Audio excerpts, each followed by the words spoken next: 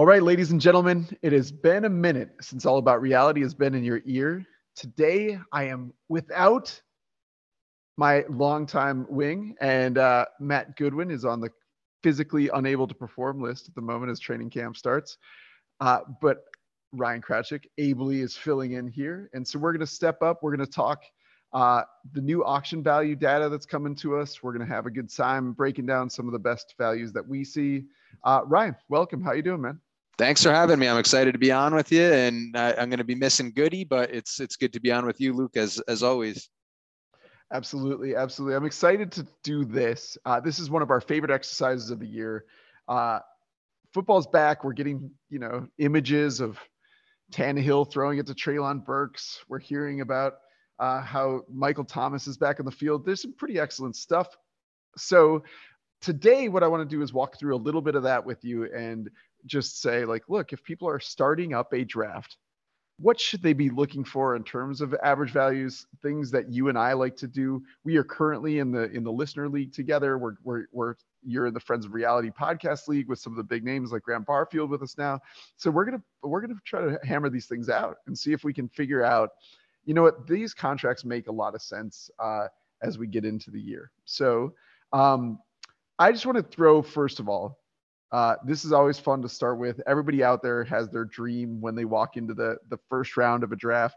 The beauty of RSO is that you're not bound by rounds, right? And so I was just wondering, of the guys that are currently going in those first 12 picks, are there multiple ones of them that you would target with giant contracts? And we'll talk about what some of the average contracts that they're getting are. And I, for one, right now, and I think Ryan, you and I have talked philosophically, we're in a similar principle right now. I don't mind dropping a couple of my massive contracts on the wide receivers that are going the first round: Justin Jefferson, Ja'Marr Chase, and even Cooper Kupp.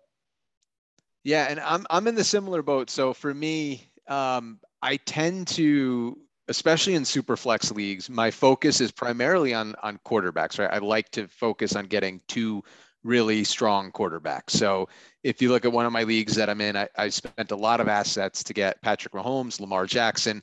That's how I like to build it, usually because you have a lot less injury risk when it comes to quarterbacks. And even if they do get banged up, they may be missing that time for that season, but they're more likely to come back and come back strong. You see with the running backs and things like that, a lot more injuries like Achilles or ACLs that are a little bit tougher to come back from.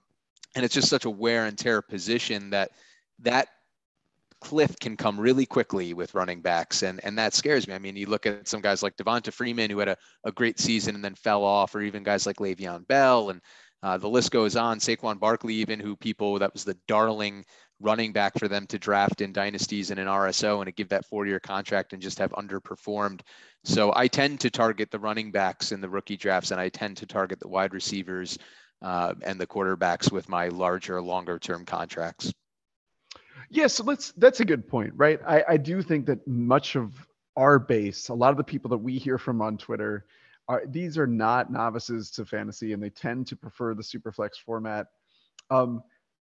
I have found myself gravitating to Lamar Jackson more than most. I put his name out there for you because we have the data of what his contract looks like in front of us. But at the beginning of a Superflex league, would you find Lamar Jackson to be a dangerous bid at this point? We don't know about his contract situation in real life. We don't. He has the running risk. Talk to me about that. Am I overly high on him to put him up in that same tier with the Justin Herberts, Patrick Mahomes, and Josh Allen's of the world? So it's interesting because as I look at the RSO data and I look at the average contract length and the average value for him, he's about 3.4 years. So it shows that people aren't shy for giving him a long-term deal, but he's actually 24.8 million as an average contract, which is, if you look at a Justin Herbert, who's a young guy like Lamar Jackson, but isn't that runner and doesn't come with that running risk that I think is perceived with Lamar Jackson, he's up at 34.4 million from an average year perspective. So in those super flex leagues. So I think you are seeing people kind of shy away a little bit from Lamar to a degree within the RSO landscape so far with dollar commitment, but they're seeming to be willing to give the years. Now, Lamar Jackson, and I don't actually have a really great answer to give my reason behind this, but for some reason, he's the quarterback, and I hope I don't jinx him when I say this, but he's the running quarterback that seems to give me the least injury angst. And there's not really a great reason behind it, right? He takes a lot of hits, and I've seen him take some pretty bad hits where I'm like, oh God, I'm having shades of like RG3 and stuff. But Lamar Jackson, for me, I haven't shied away from. He is a building block quarterback for me. But when it does come to the super flex leagues like this, I do rank the guys like Josh Allen, Patrick Mahomes, Justin Herbert, and Joe Burrow over him. But he's always in that top like 5 to 7 range for me. So let's focus on that for a moment. I found myself way out on Herbert. Pardon me, not on Herbert. I'm all in with him on you, but I actually find myself less drawn to Joe Burrow. I think we're a little bit. I don't find him as fascinating because I don't know how he's not just supercharged Mac Jones, for example. Can you make the case for me that, like, other than like probably the brilliance of his wide receiving core, is there something that I'm missing with Joe Burrow? Is he ever going to really return value, or is it just the stability that people are buying into with him? So it's a couple things. I think it's the stability. I think it's the receiving core that he has around him, right? Like, it's one of the best in the league with Jamar Chase and T. Higgins and even guys like Tyler Boyd. He's got a pretty steady running game with Joe Mixon. But I think for me, it's a couple things. It's the completion percentage. I mean, being over 70% last year, that's a pretty significant number. And the ability to put up the yardage statistics is a big separator for me and someone like Mac Jones. The offense that the Patriots have run, I don't picture with that receiving core and seeing how dedicated they were to the run game. I mean, I think back to that snow game that they played where it was like literally just watching running back and forth by both teams. Joe Burrow, he's over 4,600 yards as his second season as a starter. And for me, that is what has that ceiling for me, is that yardage, that commitment to pass in the Bengals offense. And I look at, again, just those weapons. They're all young. They're all going to grow with him. It's a more attractive buy for me. So I'm actually all in on Joe Burrow from a dynasty perspective. And I am all in on Justin Herbert, who it kind of pains me to say, because when he was coming out of college, I wasn't the biggest fan. I think my first show ever with you guys, actually, I was saying that I wouldn't touch Justin Herbert in the first round of Superflex, and he was more of a second round guy for me. I worried about his accuracy in the flats and a couple other things with him, and I didn't love what I saw at the Senior Bowl too, but he has shut me up big time. And as a Washington Commanders fan, we passed on him. So it's a little bit of a sore topic, but I'm all in on Herbert and I'm all in on Burrow. Question for you. What makes you compare him more to like a Mac Jones type? It's because I think the way that people speak about him is principally about his capacity to win in big games, his real life and intangible elements that carry them to the Super Bowl. And it's less about the prolific numbers, frankly. And Mac Jones is already getting all this buzz in the offseason. If we really believe in his talent, that I think ultimately, like, Burrow came out as an older quarterback. You're not getting a massive age like discount for him. I don't know that he's going to keep running for a long time with those wide receivers available to him. And he plays in a pretty tough division. And there's factors that, like, I think, and I'm saying this aloud for the first time as I think through this, because it just dawned on me as I went through the Scott Fish Bowl. It dawned on me as I've listened to other analysts that I respect. I realized I'm significantly down on Burrow relative to cost. It's not a full fade, but like, I doubt that I'd get him because I have quarterbacks, at least seasonally, like Russell Wilson and Jalen Hurts and Dak Prescott probably ahead of him in my desire to have them on my team this year. And I think with quarterbacks, I do think it a little more year to year. And I'll talk to you. We should talk that through, Ryan. When we're sitting in our RSO room and we have, 1 4-year contract to give and a few 3-year contracts to give, if you're starting up in a super flex, are you walking in with the plan to give 2 quarterbacks, one of those long-term ones? Let's call it the 4-year or the 2-3 years available to you. I have found I usually am walking away with 1 long-term given to a quarterback and 1 2-year given to a quarterback. But then I think about our listener league that you and I are in, and you made it was really astute. Like, I can't even tell you my frustration. I think you were getting Derek Carr in the draft, and I If I'm not mistaken, I was like, oh, this is excellent. He's real low. And I'll never forget, like, my wife came and asked me like a significant question that I had to gauge with her on, and no one kept bidding him up. And I was like, that's freaking brilliant that he got like Derek Carr at that cost. And I only raised that because he was a rarity that was available at auction and nobody was appreciating the rarity at the time. And I think that's true of any Superflex league. So that's a long way of asking you a question that demands a good answer from you. And I want to hear your answer. Like, do you drop those long-term contracts exclusively on quarterbacks? So I would probably come out of every super flex draft with a 4 and a 3 if it was a fresh start league. What happens in super flex leagues, it's pretty interesting. I think quarterbacks tend to be undervalued that first season. So you might be able to come away and not use that strategy if your league is straight out and it's fresh. But by year 3 or 4 of every RSO league I've done, the quarterbacks become a major commodity, because then you start having the teams that hoard 3 or 4 of the good quarterbacks, and it creates that demand. And as the quarterbacks come up and they start playing well, they're more likely to get those long-term contracts because they don't carry the injury or contract risk that other positions normally do. So once you're established as a top tier quarterback, it's kind of hard for you to lose that starting job in comparison to being like a running back, for say. So I think that for me, I generally like to come out. If it's a first year league, I'm definitely using my 4-year on one of the high end guys. And I might be more prone to use a couple 1s and 2s on other guys, knowing that it might take a couple years for that position to value. But you saw in our league, the listener league, like you mentioned, one of the first targets I had, even before we went into that draft, I traded all my assets basically to get Josh Allen and extend him. And then I went into the draft saying I'm coming out with 2 more starters, and I drafted Derek Carr. And then I felt like Matt Ryan was good value where I had grabbed him at for a multi-year deal. And I do tend to put a lot of emphasis on that quarterback position. It's how I've won. And I've found that my leagues where I don't win and I'm less comfortable with my team tends to be the quarterback position. That's a gaping hole for me. That's incredibly astute, and I think that's the right answer, frankly, for Superflex leagues. It does put a pressure then as you go through the auction. So, like, as we look at these contracts, you and I are also comfortable giving extraordinarily high year-to-year contracts for running backs because we don't, we tend to appreciate what they can deliver for like league-winning upside. I think I shouldn't say we, like, from my perspective, I appreciate what they can deliver for a year-to-year league-winning upside.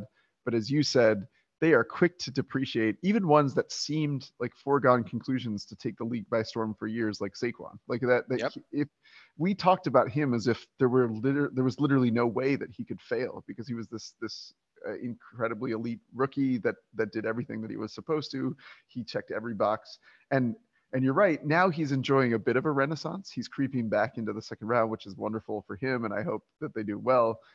Because the league's more fun when running backs are fun for sure. But yeah, he really hurt owners for the last couple of years and really hurt those that like invested in him as general managers. So here's my flip side of that. If we're using up our 3 and 4 year contracts on the quarterbacks in Superflex, does that take us out of the running, do you think, for the really elite wide receivers like Justin Jefferson, like Jamar Chase, and in Dynasty, right, CeeDee Lamb tends to slot into that third spot, not Cooper Kupp. So for those 3, have we just eliminated our capacity to start with a foundational wide receiver if we're going heavy on the quarterback? No, I don't think so. And here's why. I feel like you can get away with 3 or 4 really high dollar contracts. And if you're saving one of your 3 years, I think you can still play with those expensive contracts and not take yourself out. I think where teams get in trouble is they forget about the depth of a fan that is needed to win and sustain a long fantasy football season, especially with years where we've had things like COVID, where you've seen guys like Tyreek Hill and Travis Kelce and people that have had impacts that have been close to or at playoff time. It's important to have that depth. So it's kind of sexier to go out and say, I'm going to go grab like 5 or 6 big name guys, and then I'll fill in my roster as it comes.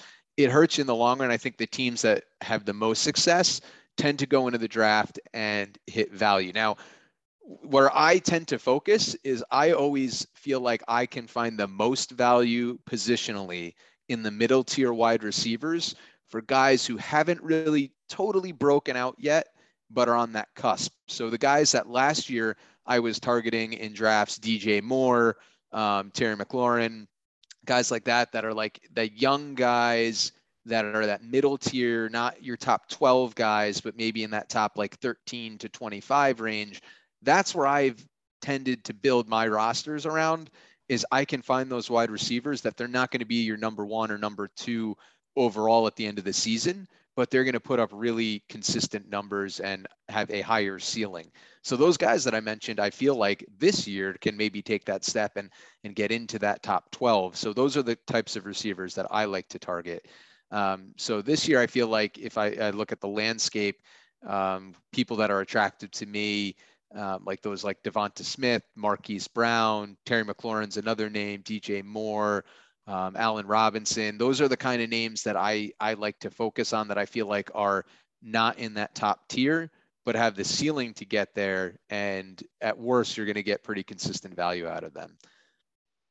Absolutely. That tier for me extends pretty far down. You dropped Devonta Smith. He's in many consensus rankings is actually in the mid 30s as a wide receiver. He's bracketed by Juju Smith-Schuster and Rashad Bateman. I love both those guys, actually. Probably I'm higher on them than consensus.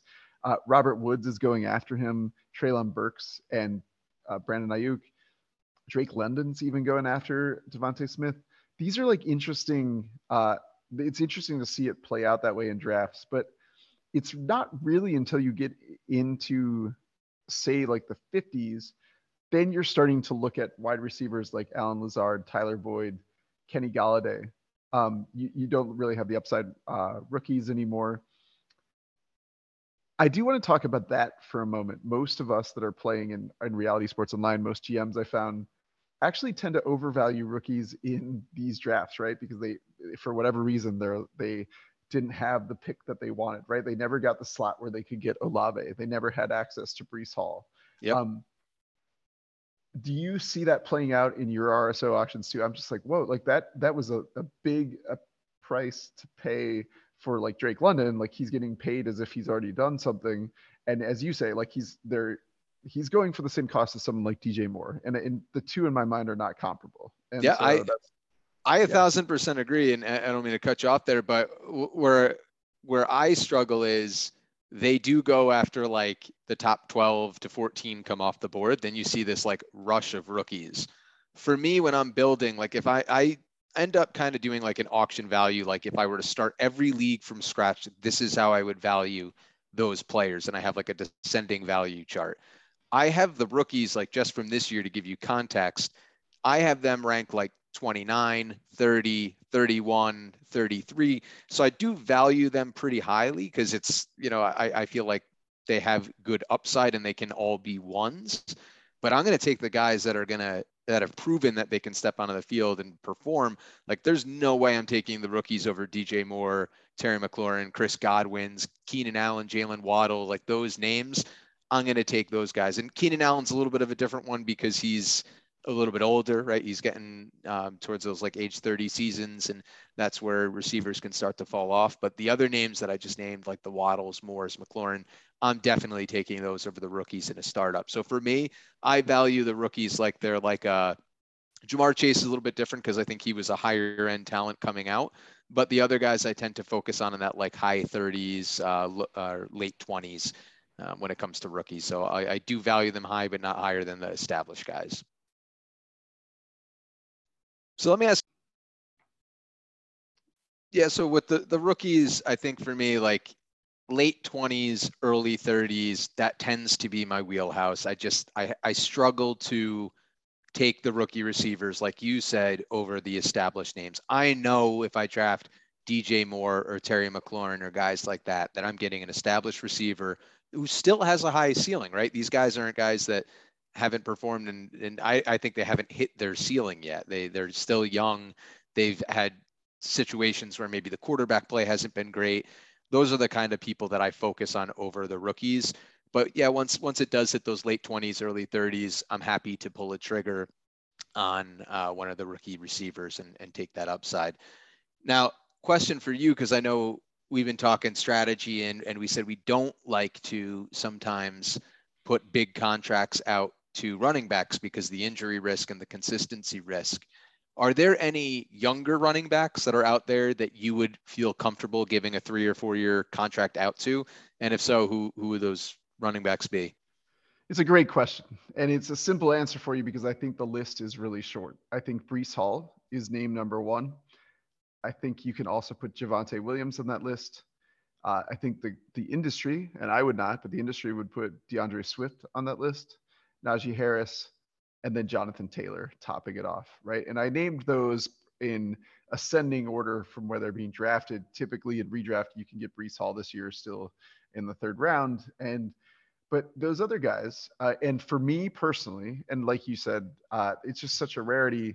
But I think I do love running backs, and I could see myself using on a running back. But of those guys, I really only see myself drawn to Jonathan Taylor. I would just pay up for it and avoid the headache and the questions that abound for the rest of them. DeAndre Swift is attached to the Detroit Lions. They might be a darling right now, and he has the receiving upside, but I'm not totally convinced that he is what everyone wants to make him out to be. And I don't think he's insulated from them drafting another running back that can handle more of a load. That's a great point. Javonte Williams, he is outstanding. He's the next one that I could see making a stratospheric leap with just such a better. We can't underestimate the quarterback renaissance that's about to happen in Denver relative to who he's played with so far.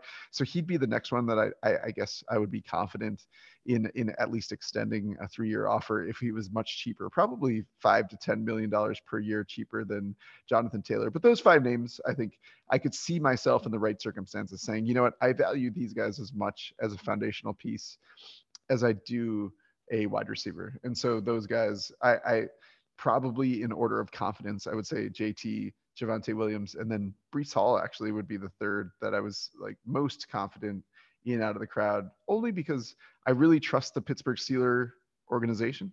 And you can speak to this. You and I have never hashed this out. To Goody, I point out that I tend to trust organizations more, so it's weird for me to prefer the Jet to the Steeler. But right, like it's a crazy situation. It sounds funny saying it. It might be the first year in a decade you've probably said that. yeah, and it's not even that I do, right? I still trust Pittsburgh more. I just think they're in that really tough division, and I think his success was totally volume driven, and I'm worried that they're just going to burn that kid out before they before he can. Yeah, I just think they're going to burn him out. How about you, Ryan? What are you thinking?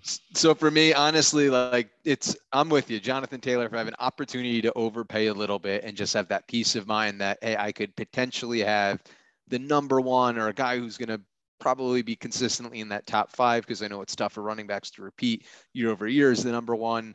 I feel like I would pay up for him. The difference, I think, between you and I'd be very comfortable paying up for Najee Harris. I love Najee Harris. I aggressively tried to get him in all my leagues last year. I was successful in one of them. And I actually rode him to a championship, my first championship in my league with, friends from college that has been elusive for me for so long. I don't know why it's always that like one league that you really care about with your friends that tends to elude you. But that was, and Harris was that guy that I rode. I think the scary thing with him to me is the quarterback situation. I'm more confident in Kenny Pickett than most. I feel like I'm not worried about the hand size. He was a pretty remarkable quarterback at Pittsburgh. I think he was they were one of the most prolific offenses. If you go back, that put up I think it was over 40 points a game. They were the team that did it the most since it was the early 1900s. So Kenny Pickett's got that established collegiate background, and I feel like he fits well in Pittsburgh.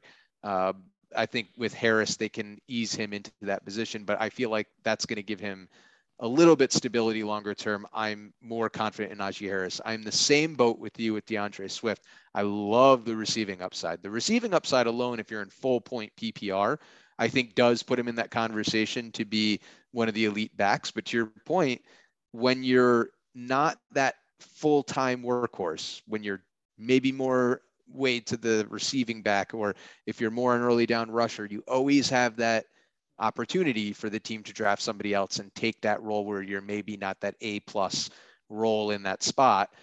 So that for me, Swift is someone that I am confident in, but I shy away from. And then for some reason, I don't know what it is, but Javonte Williams, just, I like him. I think he's a good back that can be a lower end RB1.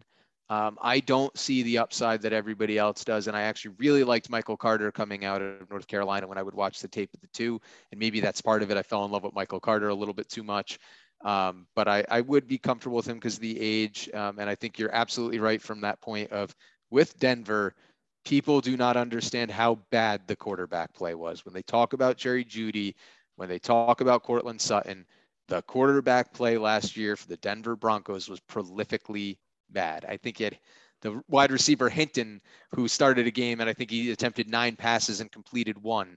And you look at these guys that had, like, maybe that was 2 years ago, but the success of these guys and how they've performed the last 2 years, it's just been such a terrible quarterback situation. So Javonte Williams, definitely huge bump with Russell Wilson. Cortland Sutton for me, Jerry Jeudy, big bumps for all those guys. I think they're gonna shatter the ceiling of where they're at now. With Russell Wilson coming on, are there any other moves, Luke, that you've seen that kind of give you that Bronco-like leap where you're like, yeah, I really like what the Denver Broncos offense is going to do with Russell Wilson coming on? Are there any other changes, whether it's coaching staff or personnel-wise across the league, that you're kind of like vaulting your tiers a little bit more?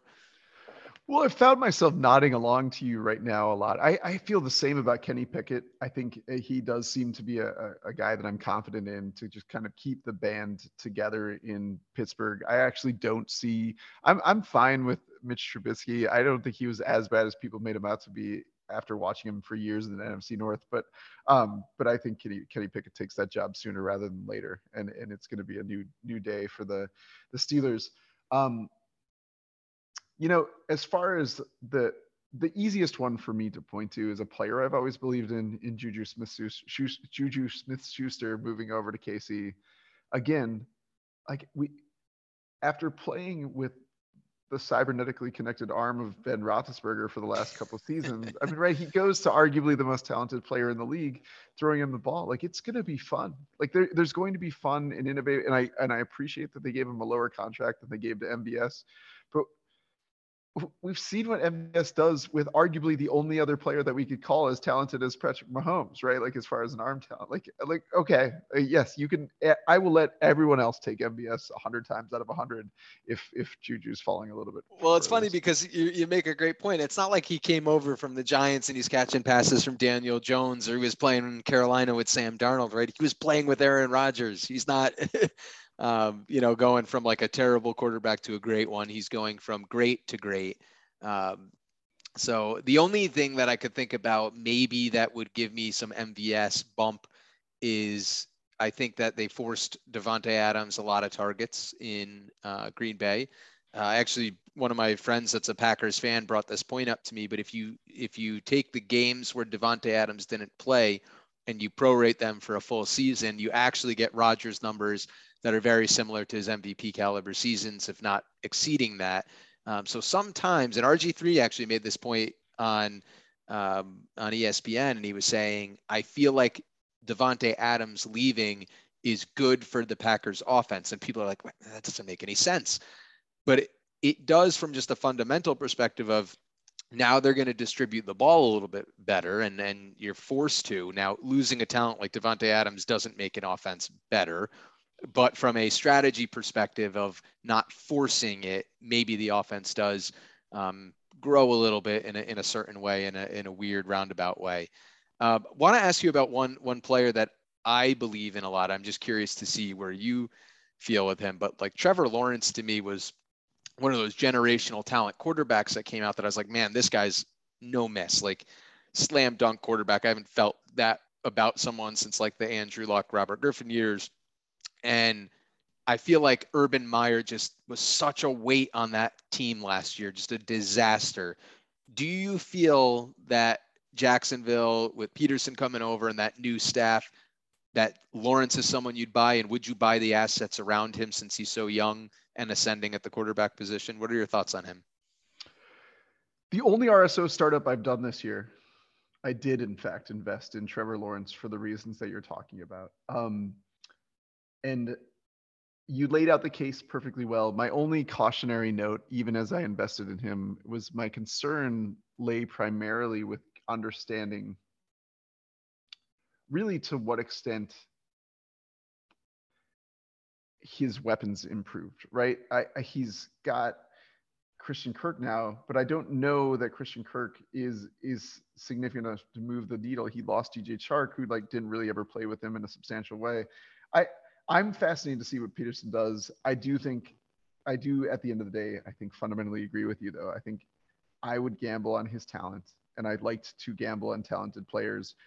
But with the cautionary note, I would prefer him as my third quarterback this year rather than my like. But again, you've seen me. I Yep. roll in a super flex league with like Baker as my second quarterback. So I wouldn't say like he's bad. I'm just saying I would not start him perhaps in a one quarterback league or But Baker, expect him this season. let me tell you, Baker Mayfield, as funny as it sounds, and as much as he's had his struggles last year with injuries in Cleveland, and I think it kind of capped his ability to see the real Baker Mayfield. I don't think he's as bad as he played last year. I think he took a brunt of that unfairly to a degree. But Baker Mayfield, say what you want about him, that's a massive upgrade from Sam Darnold.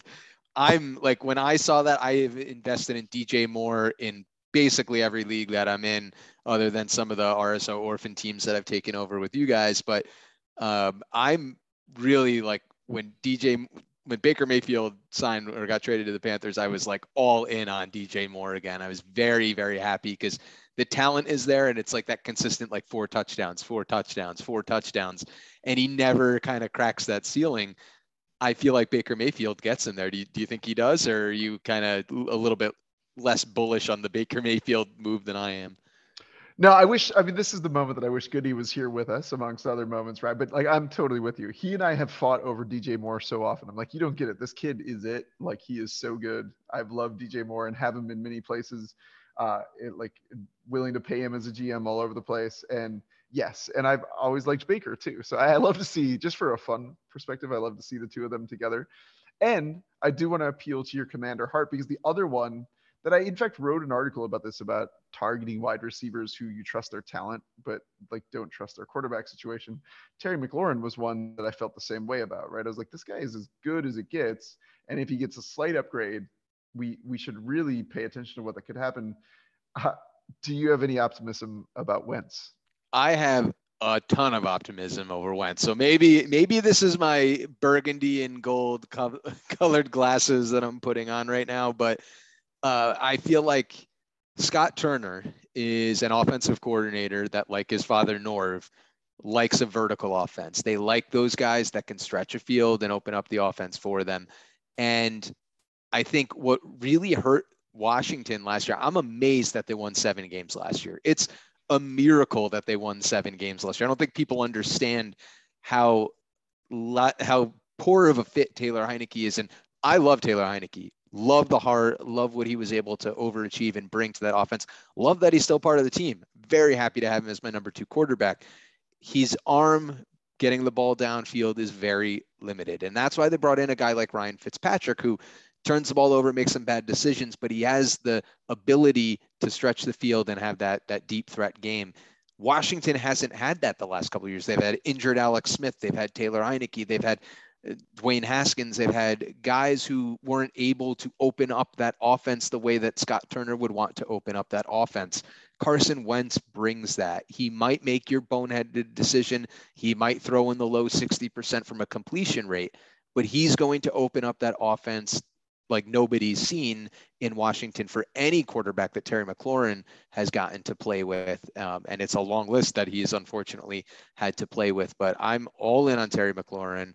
I really like Jahan Dotson too. I think he's getting kind of lost in the shuffle with the rookie wide receivers. I feel like just recently people are starting to invest in him because of the draft capital. But like when we talk about the rookie drafts for RSO, you get to that back end of the first round, like I'm smashing that draft button on Jahan Dotson over and over because I feel like he's going to play in the slot. He's got great hands, and I think Carson Wentz brings a nice dynamic to that offense. So yes, you're going to have to deal with the road bumps. Yes, you're going to have to deal with the bad decisions. But man, it's a good fit for Scott Turner's offense.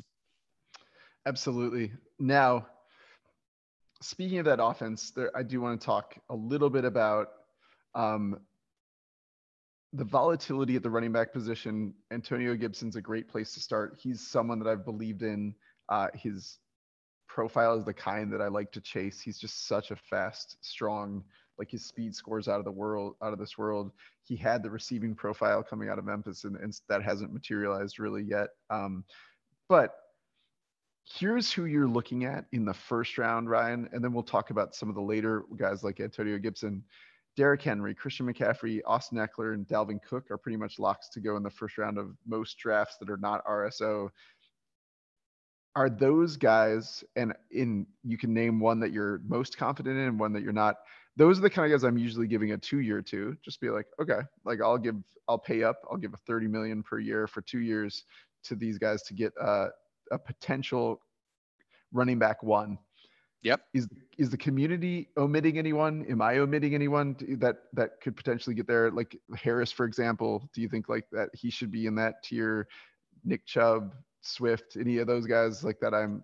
Yeah. So I'll rattle off my top 10, and this is balanced on length of contract and youth. So like Jonathan Taylor is my 1. Najee Harris is my 2 for RSO leagues.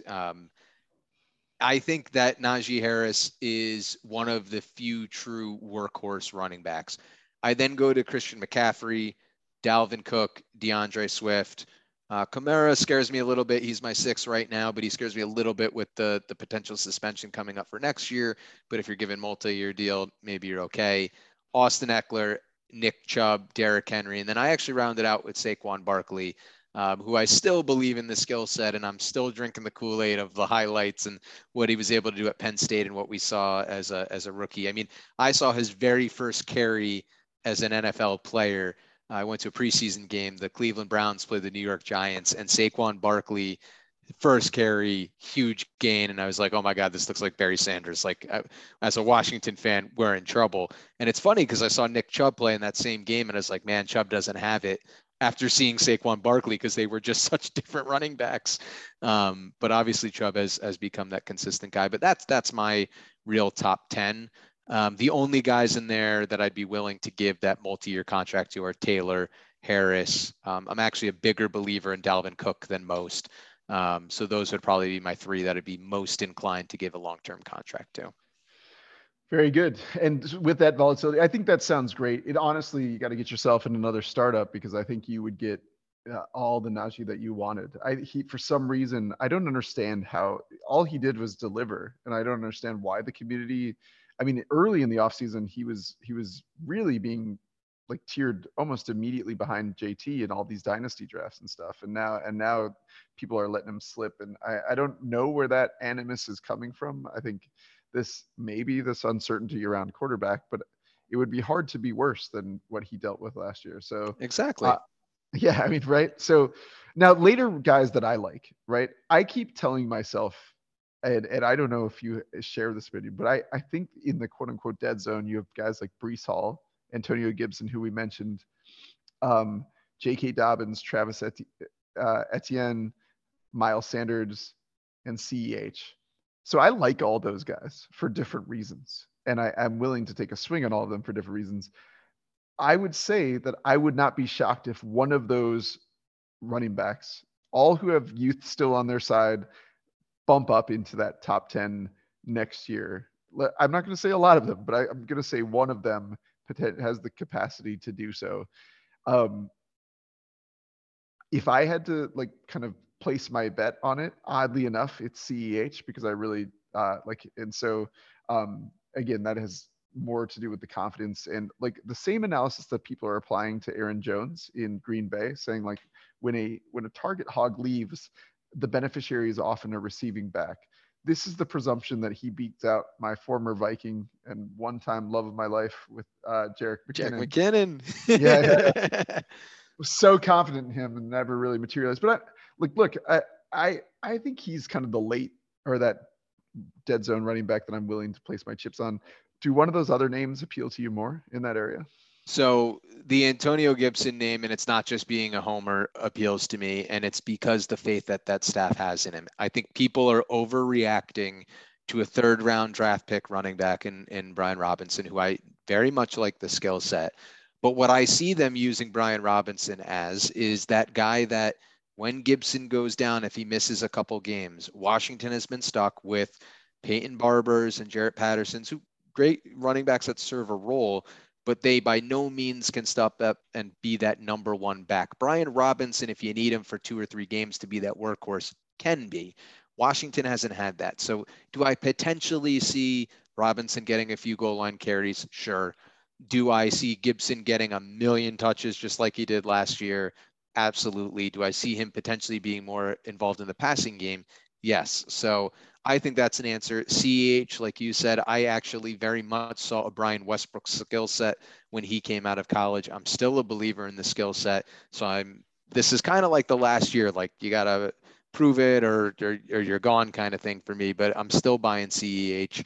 The Dobbins piece scares me, and I would have said J.K. Dobbins as the big name for me because I love the skill set coming out. He very much reminded me of a guy that could be like an Ezekiel Elliott type player. But, the fact that he's still rehabbing the ACL and it still is in question if he starts for week 1, that starts to scare me. The interesting name that we didn't talk about that I think could potentially vault up is Elijah Mitchell. But again, that backfield in San Francisco, so much uncertainty, and every year seems to be different. But when I watched Elijah Mitchell last year, it just passed the eye test that this guy can be a workhorse running back in the NFL. That's good to hear because I trust you far more. And I try to think about, I didn't get to see Elijah Mitchell but twice last year in just watching games. And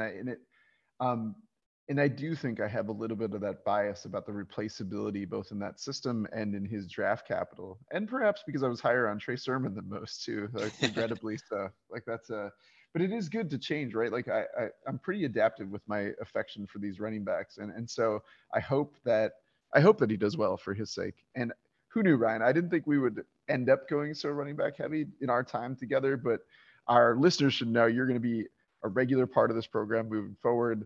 They need to reach out to Goody, wish him well, and please. He's on the mend, and so we'll get him back on the mic and defending his terrible animus towards all things like Vikings and stuff in the days to come.